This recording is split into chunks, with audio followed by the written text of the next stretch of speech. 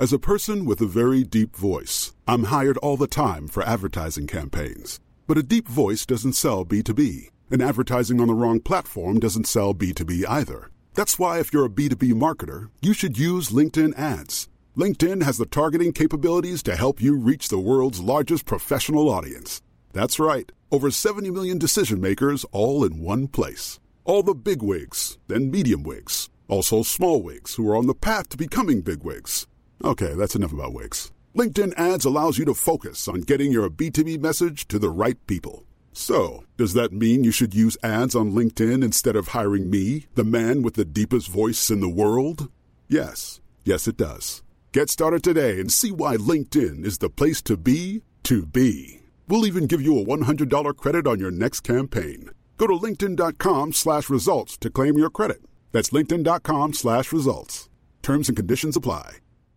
Hey, I'm Ryan Reynolds. Recently, I asked Mint Mobile's legal team if big wireless companies are allowed to raise prices due to inflation. They said yes. And then when I asked if raising prices technically violates those onerous two-year contracts, they said, "What the f*** are you talking about, you insane Hollywood ass?"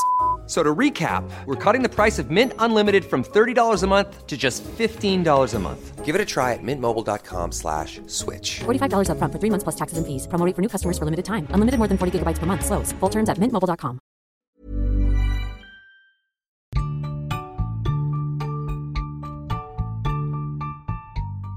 Welcome to the Unconventional Wedding Planning Podcast. My name is Ashley, and I am planning my own unconventional budget micro-wedding in the middle of a pandemic. If you don't feel represented in mainstream wedding media, if you haven't been dreaming about your wedding day since you were 6 years old, and if you don't want to have an Instagram wedding, then you are in the right place. Welcome back to the Unconventional Wedding Planning Podcast. I apologize if my voice sounds a bit strange. I'm nursing a bit of a sore throat over here. Hopefully it's nothing major, as at the time of recording, I'm about a little less than 2 weeks out from my wedding, so hopefully this isn't a sign of some lingering sickness, just something quick I'm able to get over before wedding day. But apologies if things sound a bit weird, and I'll probably be taking more breaks, so you might hear a little break in the audio just to sip my tea.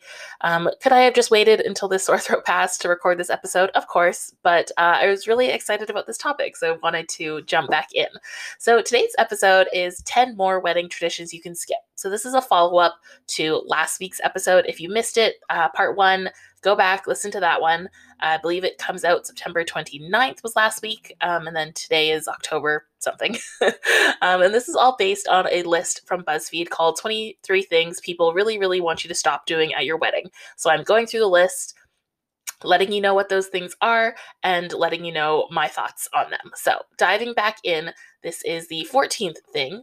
And it says, I'm not a big fan of designating the bride's side and the groom's side during the ceremony. And I totally agree. I think it's really nice to mix and match. I don't think people are as traditional about this anymore. You might see some older relatives who are still like, oh no, the left is always I don't even know which side is which, but I'm sure there is one side that is traditionally for the bride and traditionally for the groom. But I think it's a more of a thing now. People are sitting wherever they want. I think it's actually it's become such a thing that people are allowed to sit wherever they want, that those signs that say choose a seat, not a side, we're both family after the knot is tied, or whatever it is, like those cute little signs that people put up at their ceremony, those signs are passe. Those are even that's very 2016. That's how not a thing this is anymore. So I totally agree. You should be able to sit wherever you want. If you have ushers, which again are a little bit passe, they can let people know hey, yeah, grab a seat wherever you want, no problem. And it's actually better, if you are doing the whole bride side, groom side, it's actually better for the bride side to sit across from where the bride is standing and the groom side to sit across, as opposed to on the exact same side, because then you actually get to see their face, right? So if the bride is on the left, the groom is on the right. If all of the bride's family goes to sit on the right side, I hope I have that correct, they can actually see her face because she's standing on the left, but she's looking to the right. So I think it actually makes sense to swap the sides if you want to do sides at all. But I am so here for the mix and match. I think that's a great idea. Funny enough, we're actually not doing a mix and match for our wedding, which is very strange because I totally support this idea. For us, we only have 20 something guests, I think 20, 22. So we have very small rows, like I think 3 or 4 people per row. So it was just going to be a little bit awkward to do the mix and match, because we would inevitably be telling people like, oh, don't sit next to your husband or your sibling. Please go sit over there with a person you've never met before.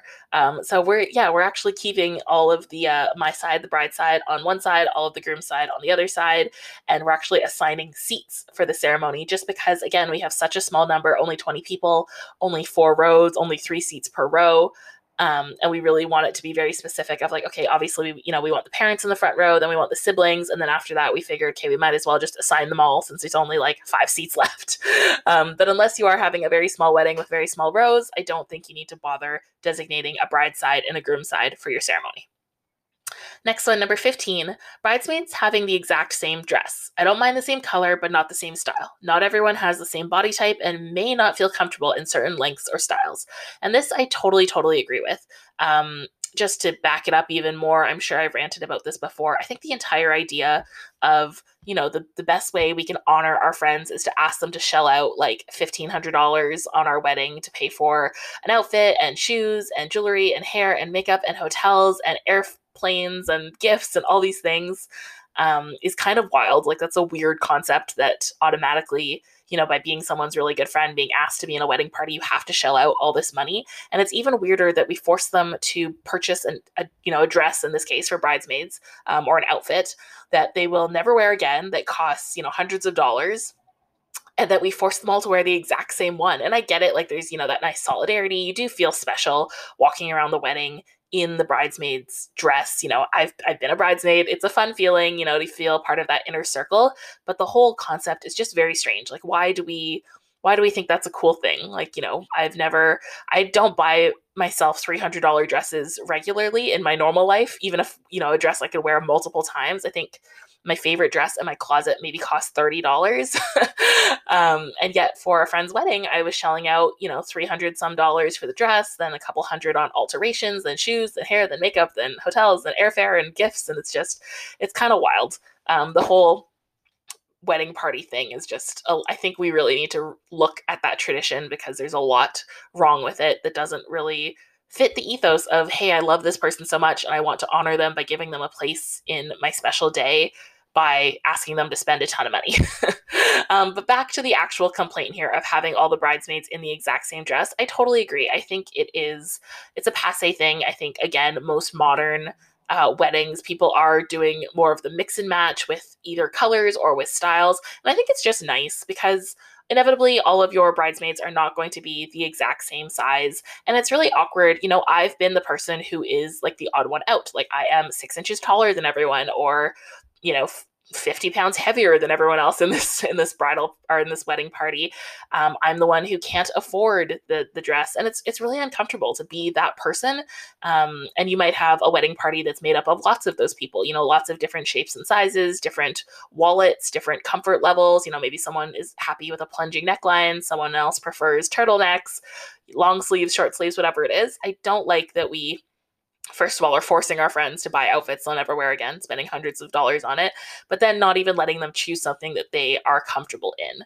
I think it's super difficult. And even, as the most accommodating couple, in saying like, oh, just let me know if you don't like it, like that's a lot harder to do versus just, hey, I would love you all to wear black. Please go out and find your favorite black dress. Like, that gives so much more freedom to your party to put things on that they actually like, that they, would want to wear again. So that is my whole speech about bridesmaids' dresses, wedding party outfits. I think they should get a lot more say in what it is, since they are spending so much money on their outfit. Ryan Reynolds here from Mint Mobile. With the price of just about everything going up during inflation, we thought we'd bring our prices down. So to help us, we brought in a reverse auctioneer, which is apparently a thing. Mint Mobile Unlimited Premium Wireless. How to get 30, 30, bit to get 30, bit to get 20, 20, 20, bit to get 20, 20, bit to get 15, 15, 15, 15, just $15 a month? Sold! Give it a try at mintmobile.com/switch. $45 up front for 3 months plus taxes and fees. Promo rate for new customers for limited time. Unlimited more than 40 gigabytes per month. Slows full terms at mintmobile.com.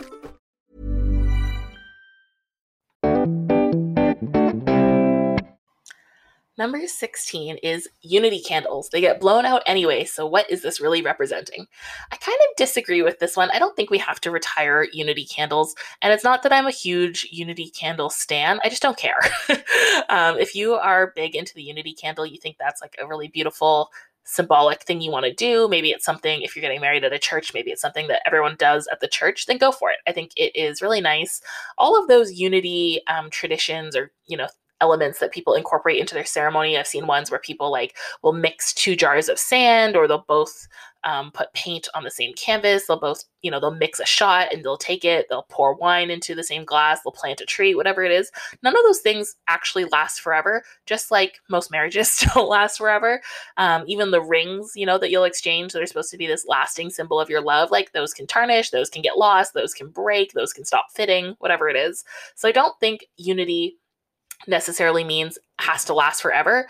And if that's what you're going for, then sure, the candle's probably not the best idea, because of course it's going to get blown out, or if it doesn't, it's just going to, melt until it's gone. But if unity to you means more like bringing together 2 people, 2 families, which is, I believe, the definition of unity, right? Coming together as one, then I definitely think that the candle is a great option. And I love the idea of, I think some people will have like someone from one partner side, someone from the other partner side, like bring up the 2 candles, and then it's the couple who like actually lights the candle or something like that. There's some cute way that you can involve more people from your families. So it's an oldie but a goodie. If you are here for the unity candles, go for it. Don't worry about the fact that they will, of course, get blown out or melt, because that is what candles do. Has nothing to do with your marriage. All right, number 17. I don't like the utter entitlement that some brides have that it's their day and that everyone should bow down to their every instruction and request, no matter how ludicrous. I completely agree. I hate the rhetoric that it is the bride's day, it's the best day of her life. The groom just has to show up. She gets to be quote unquote bridezilla, which is a whole another topic about how the wedding industry kind of forces this all. Actually, you know what? Let's dive into that. So I hate that, it is made out to be the bride's day. The groom is sort of forgotten about, but I also feel like that is sort of like a beast of the wedding industry's making, right? Like we can say like, oh, why are brides like such bridezillas? And like, oh my gosh, like they're just ordering everyone around and they're acting absolutely crazy. And, they barely remember that the groom is part of this, blah, blah, blah. And then it's like, okay, well, how did they get here? We've got a wedding industry that's telling them their day has to be completely perfect. We have all of the vendors in this industry, all of the marketing, all of the ads directed at the bride. It's very rare that things are directed at both members of the couple or the groom. Again, this is obviously in a cis hetero relationship here. So we're putting all of this pressure on the bride to have this amazing day and letting her know that, hey, basically you have to plan this, and you're lucky if your groom helps out a little bit. All he has to do is show up. And then we're getting mad at them for being quote unquote bridezillas and, having all these crazy requests and feeling entitled. And I get it. It's, that's obviously not a bride you want to deal with, but I think it's very much, if people don't want this, then we need to do some work on the inside of the industry, letting couples know that, hey, this is a day for both of you. You should both be just as involved in planning this. Like I see so much in I always talk about these Facebook groups, these wedding planning Facebook groups. So often people will say, oh, my fiance is not helping at all. He's not doing anything. He just tells me to do whatever I want. I've talked about this before. I've done a few episodes on like, yes, the groom should be planning the wedding as well. It is his wedding. Doesn't matter if he doesn't want to. If he wants to get married, then this is what he has to do. Like if he wants to have a wedding, then he has to help out. It's kind of ridiculous that we think that the woman has to do it just because that's how women have been raised, for the bride to take on everything. I totally disagree with that. So as much as possible, I think the day needs to be about both of you. And it's about your guests too, right? Like if you have guests attending, like you of course want to make sure that they are comfortable and fed and entertained and happy and all of that. So I totally understand where this pressure comes from, but it's obviously not something we want. It's not, you don't want the bride to feel this sense of entitlement and going quote unquote bridezilla. So I think this is an issue that really needs to be worked on from the inside, and then hopefully that would translate to less entitlement and less antics from brides if that pressure is off and if it really does feel like it's both of their day. Okay, number 18, sending a gift even if you don't attend. Like, where's my birthday gift for every party you missed and didn't give me anything for? So this is a one that I agree and I disagree with. So of course, in theory, you shouldn't have to send a gift. And I think any couple who is expecting gifts, like that's not the mindset you want to go into this with. That being said, when I attend a wedding, I always give a gift. Like I can't imagine not giving a gift. And if it's a wedding that I don't attend, then it sort of depends on my relationship to the person. So obviously, if it's a very close friend or family member, I'm still sending a gift. I'm probably not sending as big a gift as if I had actually attended.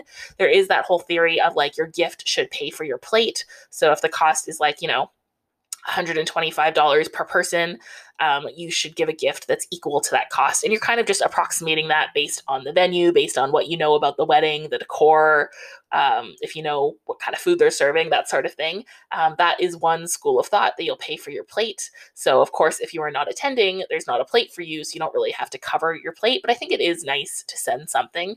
So I think this is one where like, if you are the person giving the gift, you probably think, oh, of course I should send something.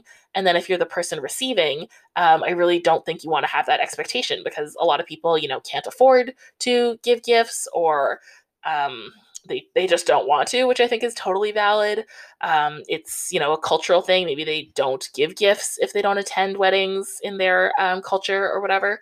So yeah, this is a tough one. I will say that I think the majority of people who give gifts either do it because that's just the expected thing, no problem, or because they genuinely want to wish the couple well in their marriage and they want to help them out with, a new toaster, something for their marital home, or just contribute towards, their honeymoon or something like that. They want to send well wishes, and they do that through a gift. I think that can be achieved just as nicely with a really like heartfelt card, or a little like DIY thing, a cute little gift card to get coffee. It doesn't have to be a big extravagant gift or a ton of money. And oftentimes, if you're not able to attend, it's actually cheaper to send a gift. So for example, let's say to attend this wedding, you'd have to take time off work, you'd have to book a hotel, you'd have to get a rental car, you'd have to fly, then you'd have to give a bigger gift because, you're covering your plate, you'd have to buy a new outfit, maybe you want to get your hair and makeup done, oh, your shoes don't fit, you got to buy new shoes, oh, you're going to the rehearsal dinner, but got to buy an outfit for that. It really starts to add up if you are attending as a guest, and you maybe feel the pressure to give a larger gift because you're attending in person. Whereas if you're not attending and all you have to do is send a gift and you're okay sending a smaller gift, that's obviously a lot cheaper for you. I'm not saying you should attend or not attend weddings based on how much it'll cost you, but that is the reality, right? Like it does have a price tag, and sometimes you have to say no to weddings because it is just going to cost too much. And honestly, it's cheaper just to send a gift. Okay, number 19. The father-daughter and mother-son dances for sure. They feel misogynistic and patriarchal to me. So this one I totally agree with, and I'm sure I've ranted about this on past episodes. I love the idea of having special moments with your parents, but I do think this is a bit of an old-fashioned thing. Again, a lot of couples are getting married, later and later, in situations where they already live with each other, or at least live outside of the house. So it doesn't really make sense to have, like in my example, I moved away from my the town or the city where I grew up at 18 to attend school on the other side of the country. I haven't lived with my parents for over 10 years. I live on the other side of the country from my dad, and I see him maybe once or twice a year. So it's kind of strange that him and I would have a dance as like it's our last time as father and daughter, and then I'm sending you off. It's like, no, he sent me off 10 years ago. like it's a little bit weird. And then there's my mom, who I, do live in the same city as, and I see every week. And why don't we have a moment together? So I totally think this is a tradition you can question, and I get it. It's a sweet moment. If you want to still have these dances, amazing, but go ahead and question it and change the tradition so that it fits you better. You could have just like a generic parent loved ones dance, and it could be you, your spouse, and all of your parents. Especially, I think this works really well if you have like blended families. So for example, I have my mom, my dad, my stepmom, and then my partner just has his mom as his dad passed away. So that's 3 moms and a dad, which sounds like a horrible 80s movie. So it's 3 moms and a dad plus the 2 of us. So even if we were trying to do father-daughter, mother-son dances, a lot of people would be left out, or my partner would have to dance with 3 moms while I just dance with my dad. So I think it would be way cooler to have all of us on the dance floor at one time and playing, a song that's really fun for all of us, or a song that's kind of meaningful, and just all dancing together. It doesn't have to be a slow dance, or it could be a slow dance and we kind of switch up partners throughout, whatever it is.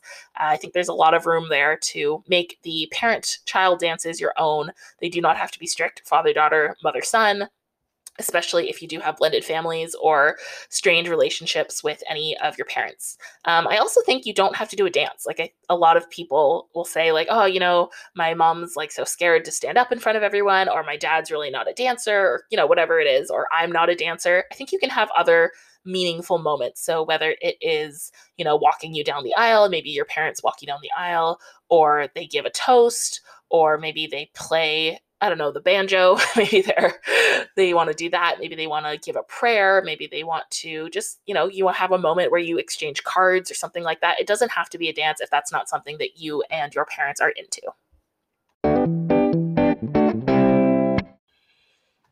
Next, we've got number 20. I hate the pressure that comes with trying to make a wedding absolutely perfect. Just having the people you love and some nice, affordable decor is really all you need. I totally agree with this one in the sense that there's really no need to try to make your wedding perfect because it's not going to happen. And you end up getting caught up in a lot of things that don't matter. I sort of disagree that all you need is the people you love and some affordable decor. I don't know that affordable decor is like the second thing you need. I would say some people you love and maybe like some food or the vows or something like that, someone to make it legal. I think decor is one of the things you can definitely let go of if you're trying to, keep things on budget or just get rid of some extras. But it's so easy to fall into these traps of trying to make your wedding perfect and worrying about every last little detail. There is a ton of pressure. I've already talked about the wedding industry really pushing itself, especially on brides, to have this perfect day. Oh, it's going to be the best day of your life. It's your one special day. You got to do everything right. And you find yourself totally stressing over little things that don't matter, that didn't matter to you before you started wedding planning. You go over budget, you lose a lot of energy and sleep, and you just are stressing, and relationships get strained, and it's not a great time, and it happens a lot. People go into dark holes on Pinterest. I have been there. Start obsessing about things. Like, for example, my partner and I spent probably like half an hour putting together an elevator list, which is the list of groups that will come up in the elevator to our rooftop ceremony, like the order they'll come up, who will be in each elevator, instead of just saying like, okay, come on up, like jump in the elevator. And it's a little bit different for us because, we are getting married at COVID time. So obviously we don't want a ton of people to be stuffed in an elevator. The elevators where we're getting married, also you need a key. So it can't just be like a free-for-all, everyone come up, because we don't have keys for everybody. And we are trying to bring people up in the order that they're going to sit at the ceremony, just so it's easier for people to find their seat without a ton of back and forth. So there was reason to it, but we both kind of looked at each other and we're like, oh my gosh, did we just spend half an hour coming up with a list of how people will come up in the elevator to our ceremony? Like, what a ridiculous thing to get to get in the weeds about. So I totally understand how this happens, and I definitely agree. Trying to remove that pressure to make your wedding day perfect is something we should be doing. Number 21, open bars need to go. I feel like a bottle of wine at the table or 1 or 2 drink tickets is good enough. So I disagree. I don't think open bars need to go. I think a lot of people love the idea of an open bar. There's a joke that that's like the whole point of the wedding. Is there an open bar? If not, don't even bother.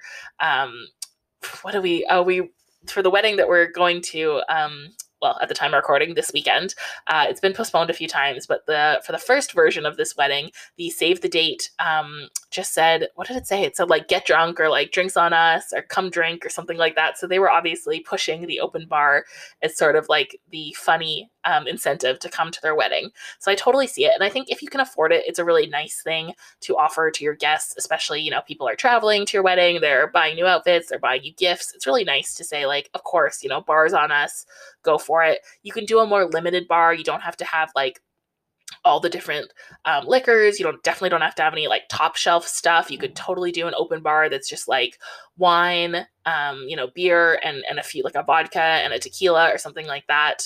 It's up to you. Of course, if you can't afford it, that's fine. I don't think an open bar is mandatory.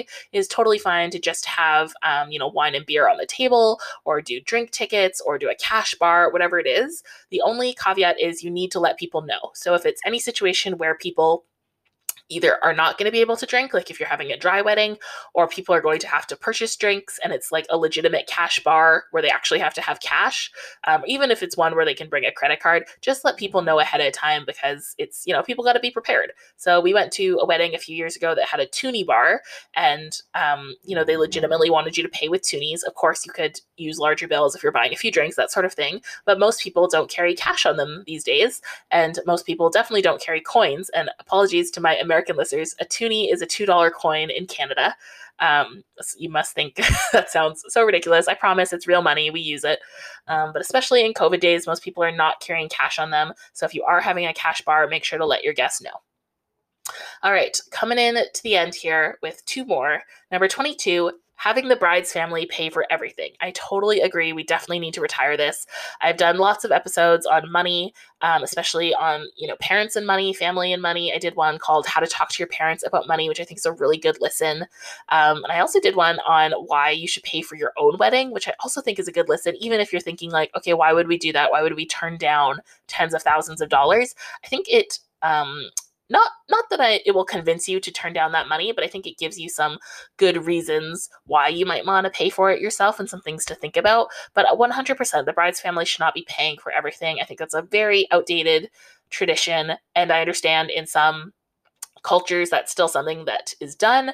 However, in most places in where I am, Canada and the US and the UK, which is most of my listeners, so probably where you are, this is not really a thing. And I think it's kind of silly if people are still holding on to this one. There's just no reason why only one family would pay for it. Obviously, costs should be, split between both families and the couple. In fact, I think it should be the couple that should pay for it. And if their families want to contribute, that's great.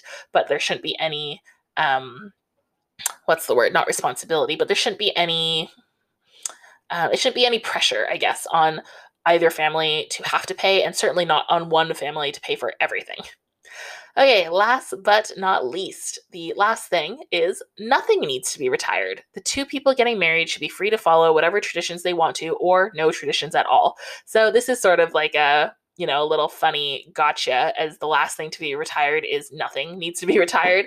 But of course, I totally agree. Your wedding is your wedding. It's about the two of you. You should be able to do whatever you want, regardless of everything I've said in this episode and the last one, whether you agree or disagree with all of these things that people think you should skip or should retire. It is totally up to you. If you want to do them all, amazing. If you want to do none of them, amazing. Pick and choose. There's really no right way to have a wedding. It's just, it's your wedding. And as long as you get married at the end of it, you've totally done your job. So there is no need to stress about, oh my God, I can't figure out a father-daughter song that perfectly encapsulates my relationship with my father, who I haven't seen in 10 years without upsetting my stepfather, and my partner doesn't have, their mom's not in the picture anymore. So what song do we choose? Okay, just cut it. Like, that's obviously not a tradition that is going to work for your situation, that means something to you. So go ahead and cut it. So I think the point of this episode and the last one is not so much to force you to skip any of these things or force you to include them, but really just to question a lot of these traditions and see if they work for you and if they're things that you find meaningful. And with that, I will bid you happy wedding planning.